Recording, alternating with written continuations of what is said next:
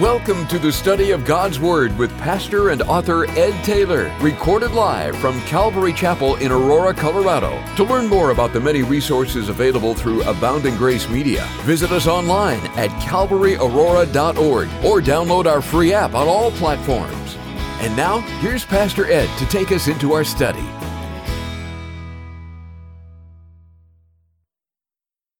Would you take your Bibles and open them to Daniel chapter 3 as we start a new chapter today in a Bible study that I've entitled, Music is a Powerful Tool. And I'll be reading from the New Living Translation in Daniel chapter 3, verse 1. King Nebuchadnezzar made a gold statue 90 feet tall and 9 feet wide and set it up on the plain of Dura in the province of Babylon. Then he sent messages to the high officers, officials, governors, advisors, treasurers, judges, magistrates, and all the provincial officials to come to the dedication of the statue he had set up. So all these officials came and stood before the statue King Nebuchadnezzar had set up. Then a herald shouted, "People of all races and nations and languages, listen to the king's command. When you hear the sound of the horn, flute, zither, lyre, harp, pipes, and other musical instruments, bow to the ground to worship King Nebuchadnezzar's gold statue. Anyone who refuses to obey will immediately be thrown into a blazing furnace." So at the sound of the musical instruments, all the people, whatever their race or nation or language, bowed to the ground and worshiped the gold statue that King Nebuchadnezzar had set up. Now, a few years have passed between chapters 2 and 3. Some estimate as many as 20 years take place. You might want to write that in the margin between the last verse, verse 49 of chapter 2 and chapter 3. About 20 years has passed. You don't always see that as you're reading through the Bible chapter by chapter. And with the passing of time, things have changed. Remember, it was back in chapter 2 that Nebuchadnezzar had a dream that troubled him greatly. He called for all his magicians, astrologers, his soothsayers, and he demanded them not only to give the interpretation of the dream, but actually to give the dream itself, which was a test. And it was also a revelation, I believe, of Nebuchadnezzar's heart that he knew that those that he was calling really didn't have the kind of power that they said they did. And they failed the test. They weren't able to do it. But God could. And God shows up in front of Nebuchadnezzar through the life of Daniel. Just as many times God shows up in the lives of those you work with, those you live with, those you recreate with, in the presence, he shows up in the presence of your life and your words and your presence. And we learned that what was going on in Daniel's life was a divine setup. It was an appointment by God. That all that had happened in Daniel's life up to this point was in preparation for standing here before Nebuchadnezzar. And what had happened in Daniel's life was not good. He was literally kidnapped, stolen away from his homeland into a foreign land to be brainwashed in ways that were against the way he was raised, against his religion, against his commitments. And yet that was the human side. The divine side was God arranging and allowing and using circumstances to put Daniel at the right place at the right time. And that great image that the king saw in his dream was actually a peek into future history. The coming of world kingdoms would emerge and fall. And you'll recall that the image that he saw in his dream had the gold head, which represented Babylon. And it had the chest and the arms of silver that represented the Medes and the Persians. The bellies and the thighs of bronze were the Grecian Empire. The legs of iron represented the Roman Empire. And then the feet that were mixed with iron and clay would represent a future empire, a revived Roman Empire far into the future. And so after Daniel revealed the dream and interpreted for King Nebuchadnezzar, he's blown away, Nebuchadnezzar is, at the God of Daniel. And anytime God manifests himself in a miraculous way, it blows the minds of people. And they may not share that with you immediately, but God's word will not return void, and neither will his presence. Notice back in verse 46 of chapter 2, to remember where Nebuchadnezzar is as we left off the chapter. It says in verse 46, then King Nebuchadnezzar threw himself down before Daniel and worshiped him. And he commanded his people to offer sacrifices and burn sweet incense before him. Verse 47. The king said to Daniel, truly your God is the greatest of gods, the Lord over kings, a revealer of mysteries, for you have been able to reveal this secret. And then the king appointed Daniel to a high position and gave him many valuable gifts. He made Daniel ruler over the whole province of Babylon, as well as chief over all the wise men. At Daniel's request, the king appointed Shadrach, Meshach, and Abednego to be in charge of all the affairs of the province of Babylon, while Daniel remained in the king's court. So he promotes Daniel. He praises God, even offering false worship. He's so overwhelmed. And then some time passes, about 20 years. Perhaps King Nebuchadnezzar began to wonder, who says my empire has to come to an end? Because that image represented that King Nebuchadnezzar in Babylon would not rule over the world forever. And maybe he began to second guess this revelation of God, this truth of God. Perhaps he thought in his mind, why can't this image be all gold? Why does it have to have the different metals involved? I'm not sure that I believe Daniel's interpretation. And his heart is not so enamored with the God of Daniel over time. As a matter of fact, God is pushed right out of the picture. Which reminds me of a couple things. First of all, when God reveals something to you, immediate obedience is the best choice. Because the longer you wait, the easier it is to talk you out of what you heard from the Lord. And it's just important that we respond as God reveals. It's important that we respond to what God teaches us. And it's important that we follow through with obedience, more obedience. As we abide in Christ and we stay put in our relationship with Him, then obedience flows through our lives. But then when we begin to examine, I think of the children of Israel when they sent spies into the land to spy out the land. Whenever I began to go to check out what God has already said, there's always the temptation to talk myself out of what God has already said. Because although the voice of God is very loud, I have found in my own mind, my voice can be louder. That I am prone to listen to myself more than I listen to the Lord, which is one of the benefits of hiding God's word in our hearts, so the Holy Spirit has the word to even as we try to pull back, the Holy Spirit will not allow us to pull back because God's word is inside of us. And so here Nebuchadnezzar, as you'll see, has a dramatic change. And the only thing that we can account that's given to us in the text is time, a significant amount of time. And I believe the same thing happens to you and me if we're not careful. Because we can have a great experience with the Lord. And we can enjoy a deep emotional tugging or a powerful song that grabbed our heart or a meaningful time of repentance. But those won't sustain you for the long haul. Experiences will not sustain you for the long haul.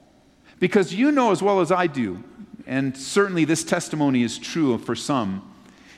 Pastor Ian introduced that song where we're singing and he's singing and then we respond and he's singing and we respond. And then the way the song goes, it just continues to go up and go and it ends on such a high point. And so there we are singing that song on such a high point, and then we go out to the parking lot and somebody backs out in front of us and we're not singing so much anymore.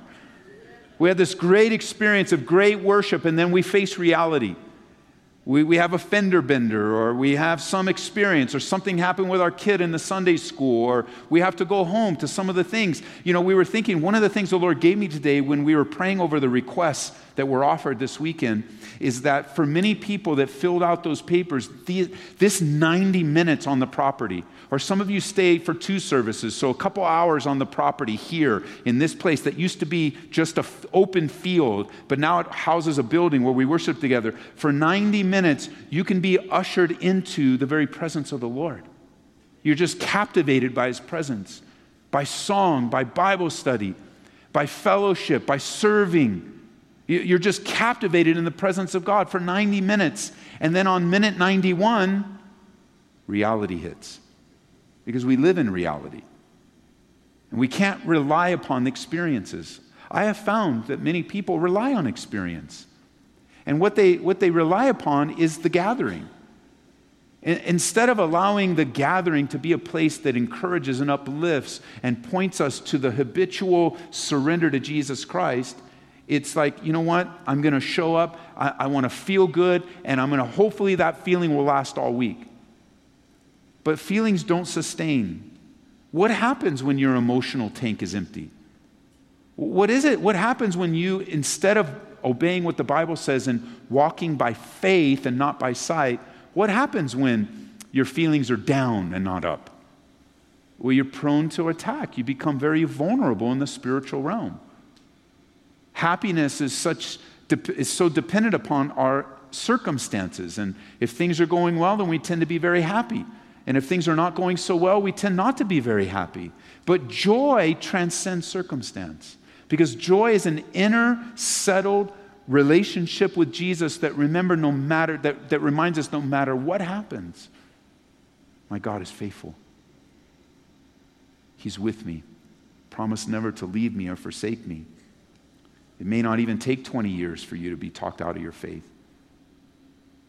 It reminds me of another spiritual truth here, and that is, in the times of waiting or in between chapters in your life, you got to be careful who you listen to. You got to be careful who speaks into your life. As we'll see in a moment, we got to be careful what we deposit in the treasure chest of our hearts, of who we are, the depth of our relationship with Jesus Christ. It's a daily relationship with Jesus. It's a moment-by-moment relationship to Him as He reveals Himself in His Word. Turn over, hold your place in Daniel for a moment. Would you turn over to the Psalms with me? Psalm 72. I want you to see just a couple of truths in the Psalms to remind us of this daily, moment-by-moment walk with the Lord. In Psalm 72, notice with me verse 15. The psalmist declares, this psalm is attributed to Solomon, and the psalmist declares, "Long live the king. May the gold of Sheba be given to him, and may the people always pray for him and bless him all day long." Now, if that is an instruction for an earthly king, how much more that we might be giving to God all of what we are, and that we would always pray to Him and bless Him all day long. You know, the instruction to pray for an earthly king, oh Lord, bless it, because a blessed king is a blessed people. But how much more when we think of our relationship with the King of Kings, daily, moment by moment. Notice 61, verse 8, Psalm 61, verse 8. This is one of those themes that you could go throughout the Psalms and see this truth repeated over and over again, that we might daily be in relationship with Him. Notice verse 8 of Psalm 61. It says, "Then I will sing praises to your name forever, and I will fulfill my vows each day." One more, chapter 88, Psalm 88. And then put them in order, so you got to go all over the place. Psalm 88, left, right, verse 9. Psalm 88, verse 9. It says, "My eyes are blinded by my tears. Each day I beg for your help, O Lord, and I lift my hands to you for mercy." As you know, and I mentioned it before, we're in our 20th year here in ministry in Colorado, and our 20th year coming up in December of serving God in this particular fellowship family. And when you're in the same place for 20 years, the same church for 20 years, you see a lot of change in the people. You see a lot of wonderful change. Maturity, you know, it starts with salvation or a recommitment, and then it's followed up by steady perseverance, and then spiritual growth, and then family perhaps, and kids and grandkids and marriages. And it's a glorious thing to be around for 20 years, to see people grow up and to see them launch off and perhaps go into ministry, or seeing many of the young people that grew up in this church serving in this church still in new relationship and marriages and with kids. It's beautiful and it's wonderful. And there's also a side that you see that's not so beautiful and it's not so wonderful. I've seen many men and women who once had such a strong walk with Jesus Christ, raised in this church, raised in the teaching of this church, and the worship of this church, and the service of this church. They have been up on the front of the stage praying for you. They've showed up at the hospital for you, or perhaps in previous years for other parts of the body. They've been relied upon in this church. They have been expected to fulfill their commitments and have borne much fruit in many ways through the life of the church, but now they're not living for the things of the Lord anymore. Or not as serious, not even walking with the Lord, some even denouncing their faith. I remember the first time I saw a young man come through the church here and just see so many great things happen in his life. So much progress. I had the privilege of personally serving alongside of him for a lot of the time that he was here. And then something happened. I don't still quite know what. And he ended up heading off, and I don't even remember. I think he went to another state, but through another person, I found out that all of a sudden he declared himself an atheist. I mean, this brother, we had sweet communion together. I can recall walking the streets of New York right after 9/11 as we took a team down there and we began evangelizing. The whole city was wide open to the gospel. It seemed like everyone you stopped on the street was willing not only for you to pray with them, but to talk to them, open a Bible for them. It was an amazing time. I've never seen any time like that before. And I remember, I have pictures that still pray for this brother, that we were arm in arm, and the brother is just such a gifted evangelist. God used him, and I loved to be around him because he was so much easier to spark up conversations with him with me. And we just had such a great time coming back, and today he's not walking with the Lord. What is that, 17, 18 years later? And what happened? Well, we know spiritual warfare has happened. We know a series of decisions happened, but I know across the board, everything, all the things that each of the people that run through my mind, and I'm sure you can think of a few yourself, one thing that every one of them shared was time. Because like any real relationship, as you found out, the relationships are formed through two things: time and testing. Time and testing. And the testing only reveals how we will respond. And real relationships go through real testing, real challenges. There are times in real relationships that we're at odds with one another. We make mistakes with one another. That's the body of Christ, let alone our own personal relationships and our own family relationships. But time has a way of revealing how you deal with the doubts and discouragements. You know, you can make friends with your doubts, and you can make friends with your discouragement, and you can just kind of dwell in the place of doubt. And, you know, the enemy's lies always love to follow on doubts and discouragements. Or you can see those doubts and discouragements as God's tools to turn you to a place of greater dependence upon Him. Turn you to a place of greater surrender on your part. That although it's hard right now, I wish you could have read some of the things that we read today before the throne room of God. Hard for some folks in our church doesn't even describe. Doesn't even come close to what was written on those pages in that moment. Doesn't even come close. And yet, even though it's hard, that pressure is taking you to the God that loves you and cares for you. Nebuchadnezzar had some time to think about it. How does a person go from here in chapter 2, truly your God is the greatest gods of the Lord over the kings? How does that happen? That's where he started. And by the time a few years passes in chapter 3, he's having everybody in the kingdom bow down to a false image. Time and testing. Notice again in verse 1, it was King Nebuchadnezzar that made a gold statue. It was 90 feet tall, 9 feet wide. Set it up on the plain of Dura in the province of Babylon, and he sent messages to all the high officers, officials, governors, advisors, treasurers, judges, magistrates, and all the provincial officials to come to the dedication of the statue that he had set up. So all these officials came and stood before the statue King Nebuchadnezzar had set up. Then a herald shouted out, "People, all races, nations, and languages, listen to the king's command. When you hear the sound of these musical instruments, the horn, the flute, the zither, the lyre, the harp, the pipes, and other musical instruments, bow to the ground for what?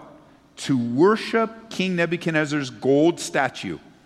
And anyone who refuses to obey will be immediately thrown into a blazing furnace.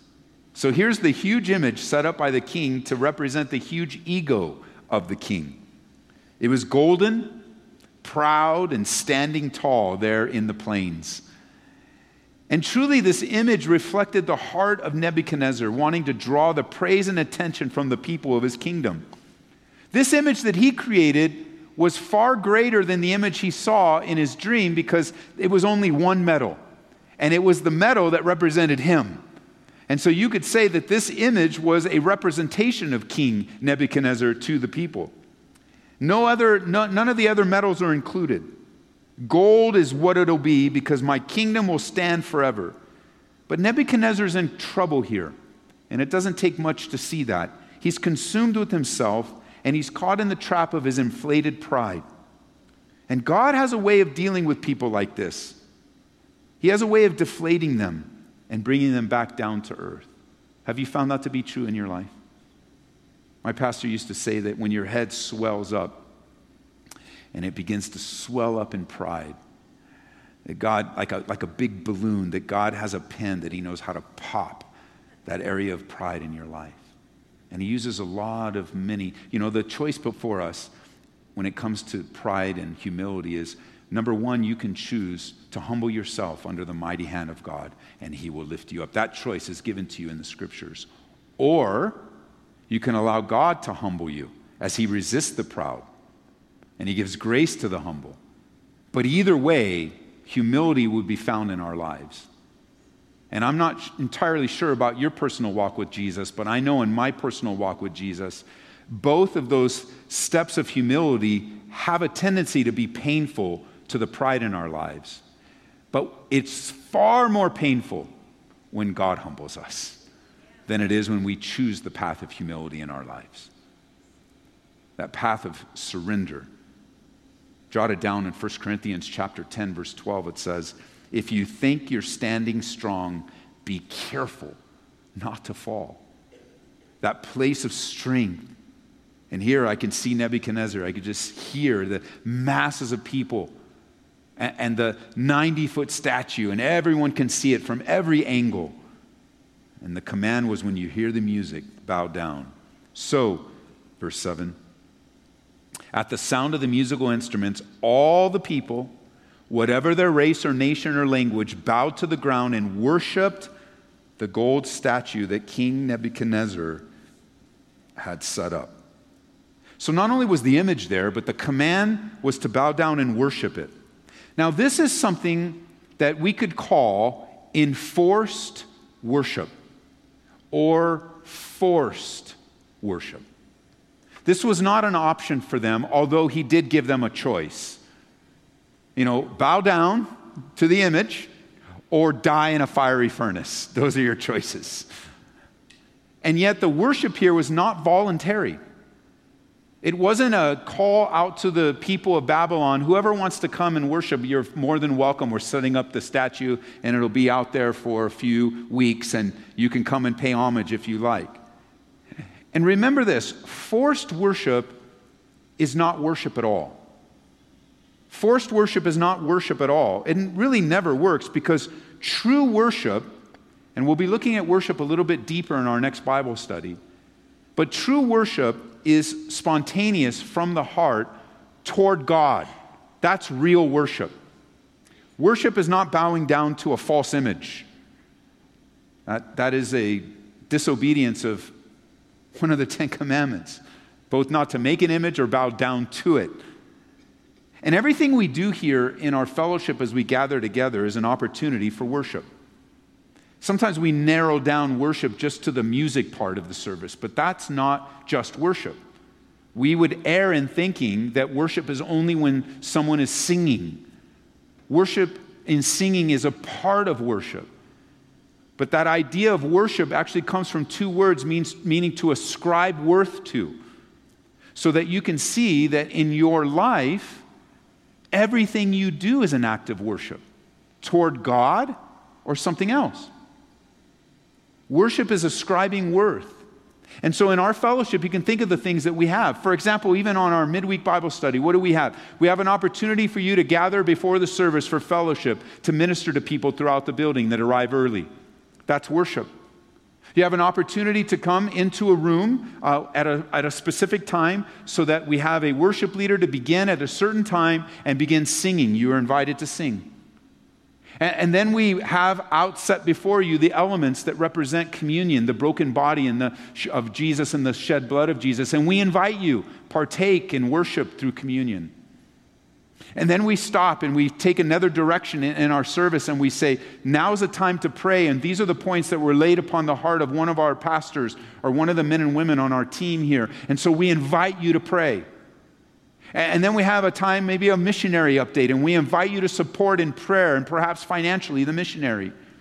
And then we have a time in Bible study, and we invite you to worship God through studying His Word and learning about His character and nature. And then there's time after. We don't lock the doors right away. There's time after. Your kids are downstairs. We invite you to go get your kids. We don't force you to. We invite you to. Go get your kids, but you can hang out. You'll be here for a while.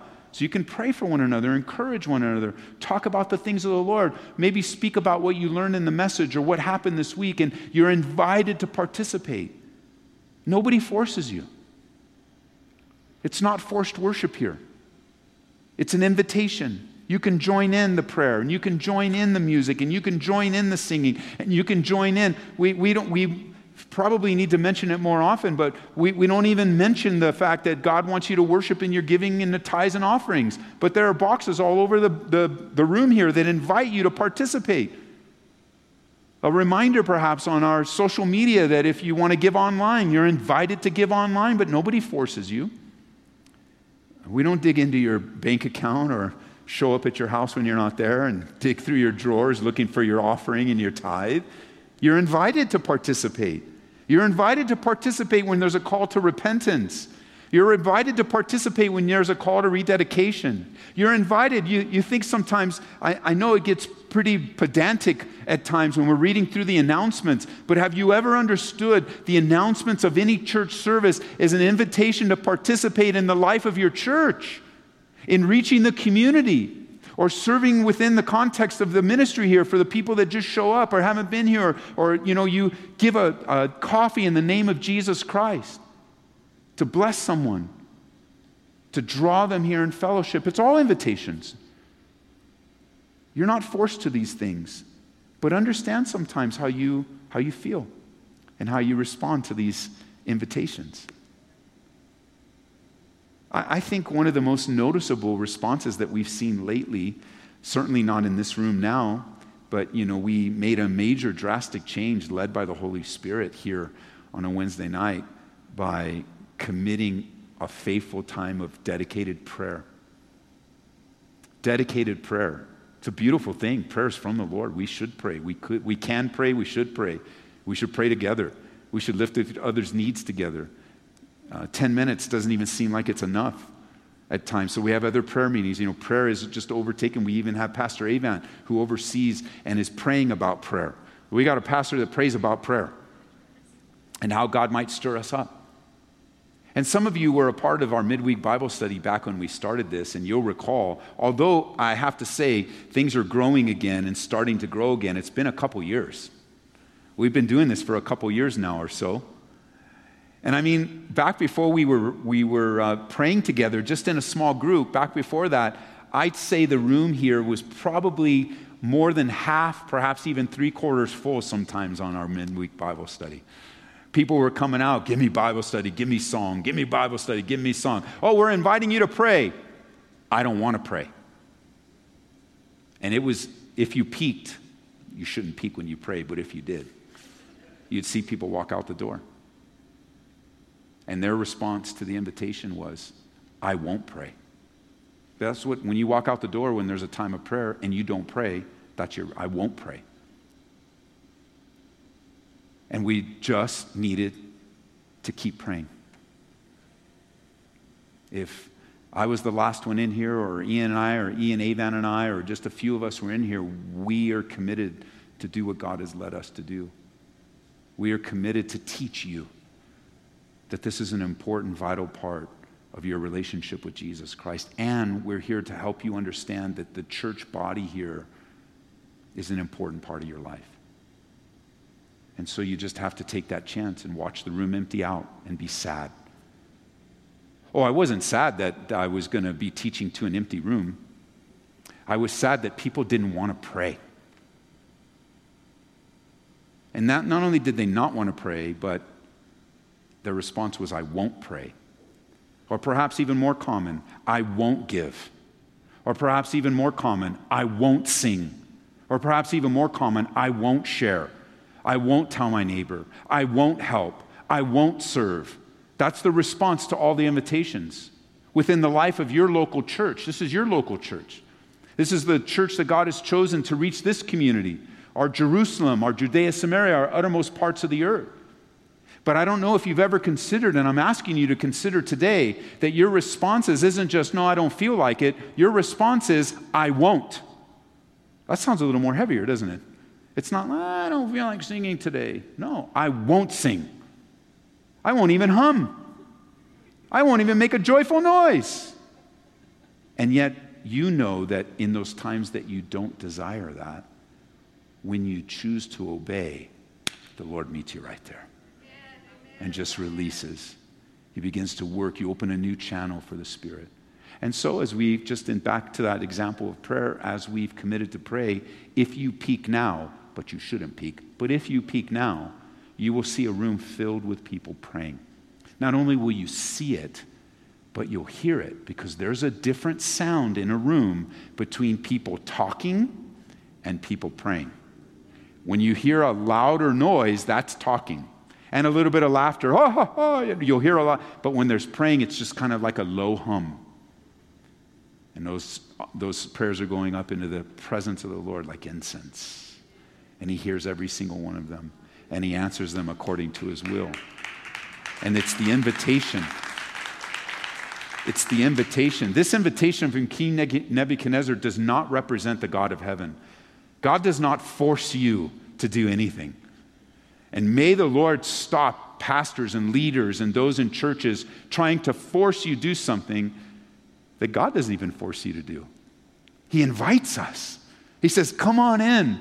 The veil is torn from top to bottom. Come in and worship and be refreshed and be encouraged and participate in the life of the church. Don't respond with, I won't pray, because that's not a position of worship. And don't respond with, I won't sing, because that's not a position of worship. And don't respond with, I won't give or I won't serve, but rather lay those attitudes and lay those feelings and lay those hurts perhaps, or those fears before the Lord, and step into them and watch God strengthen you. In 2 Corinthians chapter 9, verse 7, it says, you must decide each in your heart how much to give. And don't give reluctantly or in response to pressure, for God loves a person who gives cheerfully. And God loves a person that worships cheerfully. And God loves a person that serves cheerfully. And God loves a person that takes in communion cheerfully. He loves the cheerful response. He loves the cheerful worshiper. And I know part of my worship here is a regular, ongoing prayer that your hearts will be touched by the Lord. Sometimes I refer to that as that God will just flip that switch inside of you. It's just the switch of no going back. It's the switch of all going all in, as we made that the theme of our church not too many years ago. Just decide, go all in. Go all in with your life. And we don't need to hear your commitment. We don't need you to write it down. You know what it is, and we'll get to enjoy it. I always love to thank people for their faithfulness to the Lord. I like to say something like this, thank you for your faithfulness to the Lord and your obedience to Jesus, because we get to enjoy the fruit from your life. It's not rotten fruit, it's good fruit. It's not a shriveled up vine, but it's one that's lush where the branches are bending down. And whether we get to see it or not, we get to watch the fruit of your life. And whether we get to see you at work or not, we hear of it and the testimony and the witness. It seems as if every week on my heart, I'm asking the Spirit of God would grab you and grasp you and grow you so that you won't be, if God gives me 20 more years, you won't be who's in my mind. I have this photographic memory where I remember images and I remember time periods and I remember where we were, and I may not remember all of the details, but I have these images in my mind. So when I was sharing with you some of the people, I remember them. And I hope 20 years, if the Lord, first of all, I hope Jesus Christ returns before 20 years, okay? My hope is his return. That's not, we are looking for the blessed hope. But should we get another 20 years, I don't want you, the precious saints here today, to be on my mind to think, man, they were so faithful. It was just so beautiful to see the change in their life, the addictions that they kicked, and the rescuing of their marriage, and the testimony of their life. But then I look out and I go, yeah, I've heard about them. They left here all bitter and angry, and they didn't resolve things, or they got into something, or they hung out with this group of people, and now they're an atheist. Now they're an atheist. And may the Lord guard and protect our hearts, that we might persevere. I want you to notice here one more thing before we head out, and that's the power of music. The power of music. I have like a godly envy for a guy like Ian or the men and women on our worship team because of their talent in music. I have no talent in music, and if you've ever heard me sing I accidentally keep my mic on, you would agree. I don't have the ability, even though I've tried at various times in my life. I don't have that in me. Although I do sound like the CD when I sing in the shower. But that's about it. And I have this joy when I'm able to come into a room, and I think you'd probably say the same thing. Music moves me. Music can move me. When I wasn't a believer, music moved me. All the 80s music is the soundtrack of my sinful life. And it moved me. And it influenced me. And now today, the music of Jesus influences and moves me. And it is able to take, however I walk into the room, even resisting, even with a resistant heart, even maybe I'm at a place where I won't. And we start off with music because it has a way of moving us and preparing us for God's word. And it's powerful. And Nebuchadnezzar used music to move the people. Music was the cue. It was what moved them. The music was used to appeal to their flesh, to soften them up, even as secular music today can be used to influence the masses. And you say, Ed, why do you use the word secular? Well, when I use that word, I'm referring to a genre of music that simply does not in any way promote the love, grace, mercy, and character and nature of God. All that music. Music that's been born from our culture, that's been birthed from our culture. Music that's been birthed by those that have no reverence, no respect, no worship of God. That music still moves us. And so here Nebuchadnezzar is using music that appeals to the flesh, because music is a powerful spiritual means that can be used both by the kingdom of light and also the kingdom of darkness. I see today so much around us as the temptations are around us with the enemy is always playing his music. Always playing his music. This would be a great opportunity for a real cheesy joke about country music. But then I'd lose the point that I'm making.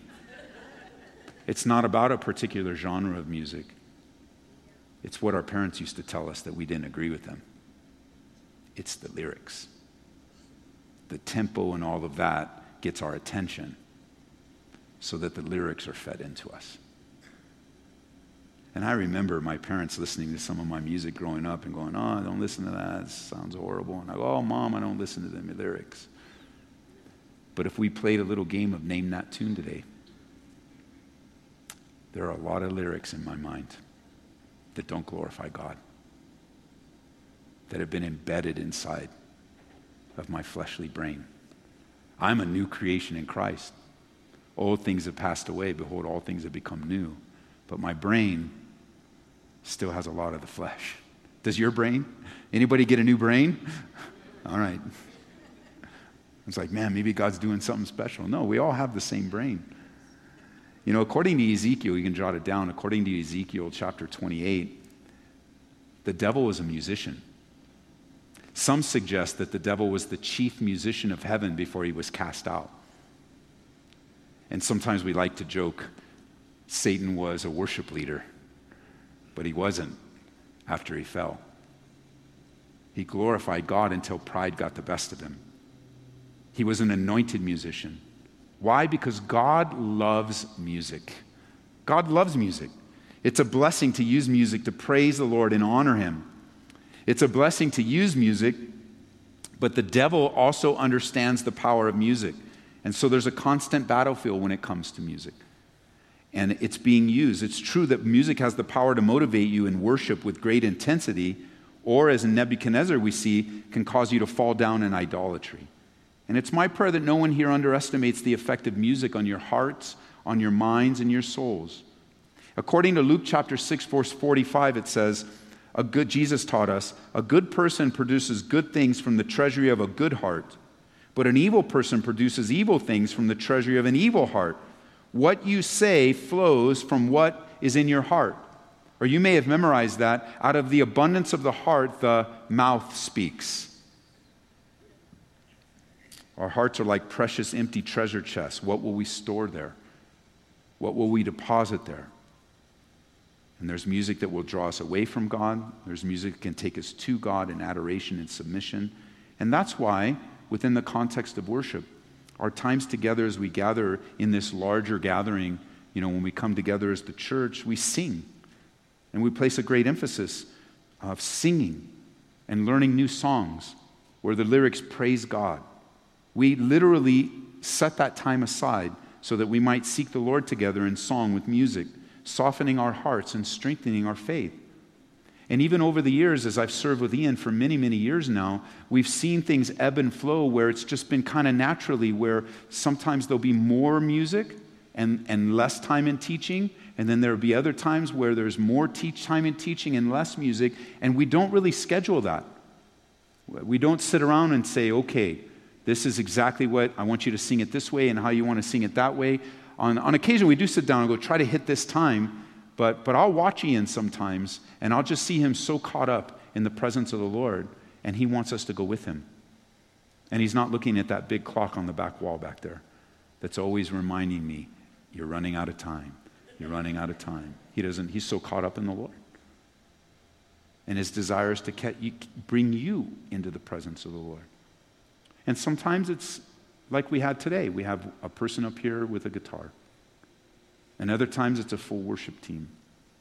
Other times all the lights and different colors are on, and sometimes the lights are moving, and maybe there's haze on the stage to accentuate the lights. And sometimes there's a male leading, sometimes there's a female leading, sometimes it varies. And I've always appreciated that in our church. It varies. That we can worship with a large group, we can worship with a small group, and in 20 years, I've never had to lead worship, so I don't know if we could worship with me leading. But if I had to, I'd try. I would give my best. And I'm sure I'd get a few emails, but I think most of you would join me. I do it, whatever the Lord would lead us to do. I think it would be okay. I think God would honor our desire to worship him. Pastor Ian is a blessing to our church. Katie and his children, as he has heard the call, he's heard the call from God and has dedicated his life to leading the church in worship. And focusing in not only on his own skills, but training up other men and women on how to lead us in worship. How to be here and be seen and yet be out of the way, which is very difficult. How to be excellent with the skill, but also not to draw attention to himself overly. How to lead us in a song, and maybe if he's hearing we're not singing, in a very gentle way, he'll repeat something until we get it. And never really tell us, you guys messed up on that song, so I sang it 3 different times. But if if you're in the midst of worship, you probably will never notice that anyway. You'll probably in your heart, repeat it again, repeat it again.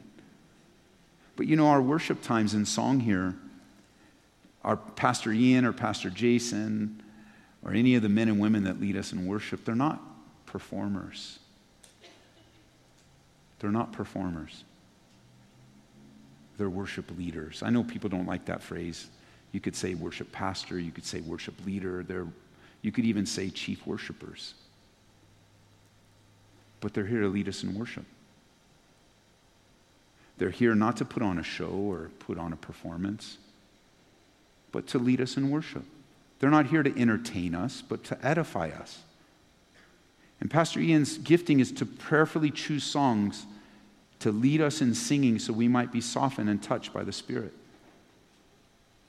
And in recent years, in a couple of years, we've added some lights and different sound, and we've changed the way this room operates, and there's different things on the stage.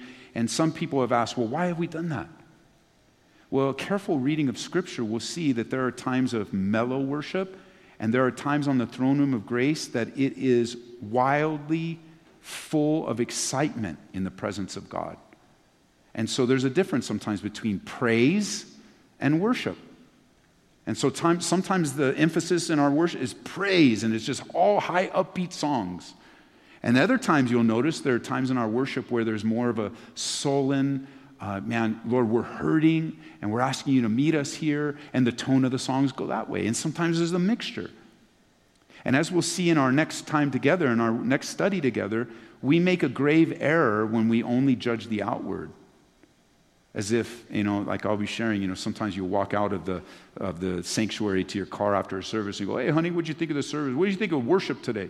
Oh, I'll give it a 6. Well, I thought it was a 6.5, but I guess a 6. I guess you're right, The guy missed the slide up on the screen, and Ian missed a little thing here, and then Ed came up too early, and he has a microphone. Yeah, maybe a 5. Yeah, baby, a 5. It's a 5. And you've just lost the wonder that you had people that dedicated their lives to leading you in worship, and they did that, and you graded them like you were on The Voice or American Idol, It's like, I gave him a 5. I didn't even turn my buzzer around, I just hit I was just looking the other way. Imagine if God put a number up on the screen for you in your worship. So, is it my turn, Lord? What's my number? 2. Oh, man. I was pretty messed up, man. That's right. I'm all critical and all complaining. Because you can't worship and complain at the same time. They're mutually exclusive. And I understand the environment that we're in, and I understand there is a critical spirit when it comes to these things. If not you in particular, but if those that would walk out, if they're not criticizing the worship, they're criticizing the teaching, they're criticizing the building, they're criticizing the church, criticize. But God didn't save us to be critical. He saved us to be worshipers. He saved us to present ourselves to Him as a living sacrifice, to enjoy Him. And you know as well as I do, when we're all caught up with a critical spirit, we're miserable people. And as I learned recently, our criticism of others, you might want to jot this. This is tweetable. Ready? Our criticism of others reveals more about ourselves than it does about the other person. Our criticism of churches reveals more about ourselves. Now, I do believe the Bible calls us to be critical with doctrine, sound doctrine. I don't believe there's a criticism or a murmuring when there's false teaching. We call it out for what it is and teach correctly. But all the other things that are secondary, of all the different, personalities and stuff, God is so gracious to us. He has so many different types of churches and worship services and all, because there's so many types of people. And it's almost like God saying, with all the different churches in town, He's just like saying, pick one and worship me. Stop this nonsense of running around looking for the perfect church and just find a perfect God and worship me. Just worship me. That's the work of Him in our hearts, and that requires perseverance. It requires commitment. It requires time and testing. And I'm so grateful for our time in song because we realize the power of music. We realize the power of music that have lyrics that honor and praise God. For Nebuchadnezzar, the penalty was the fiery furnace. But for those worshipers of God, the penalty, man, it's far greater than a fiery furnace. You just live a miserable, worshipless life. Always putting yourself at the center. Always having your needs to be met. Not being happy with the commitment or the dedication of the men and women that are around us, and not joining in. Not joining in. The invitation, come on, Jesus, let's go. I know for a fact there have been many times when the worship leader, whether it's Jason, Ian, or whoever, I know many times they were up here only by obedience. Because if they had their choice, they'd be somewhere else. Just for the condition of their life, just going through something, it's just from the first note, it's like, wow, we're all in heaven, man. Where it's glorious and bright and brilliant. And you know, the Bible says that around the throne of God, it's filled with smoke. It's just beautiful. And whatever the lights and the colors and everything in heaven, just to bring us into the beauty of God. And we only have a small taste of that, giving us a greater appetite for the future. And we're going to get into this next time. But as it says in verse 6, when it says in verse 7, at the sound of the musical instruments, all the people, whatever their race, nation, language, bowed to the ground and worshiped the gold statue that King Nebuchadnezzar had set up. But some of the astrologers went to the king and informed on the Jews. If you'd like to write in your Bible, you can just write circle the word informed and write snitched. Some of the astrologers went to the king and snitched on the Jews, and they said to King Nebuchadnezzar, "Long live the king! You issued a decree requiring all the people to bow down and worship the gold statue when they hear the sound of the horn, flute, zither, lyre, harp, pipes, and other musical instruments. That decree also states that those who refuse to obey must be thrown into a blazing furnace. But there are some Jews, Shadrach, Meshach, and Abednego, whom you have put in charge of the province of Babylon. They pay no attention to you, your majesty. They refuse to serve your gods and do not worship the gold statue that you have set up." There were 3 that said, "I will not bow. I will not bow. I won't be influenced. I won't go that far." They drew the line. And so worship, and these guys will be the study in our next few weeks. You can read ahead and be encouraged and be ready. But I love this. They refuse to disobey their God. And it's almost like, you got everybody bowing down and these guys are standing straight up. We will stand, thank you very much.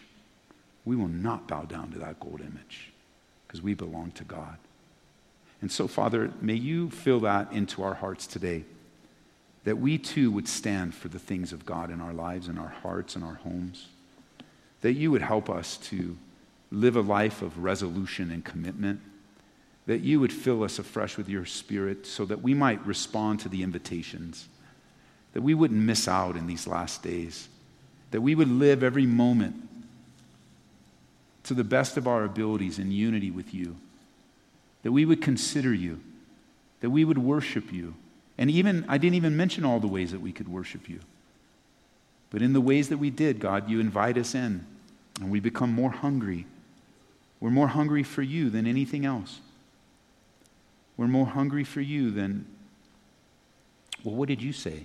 You said, Jesus, that blessed are those who hunger and thirst for righteousness.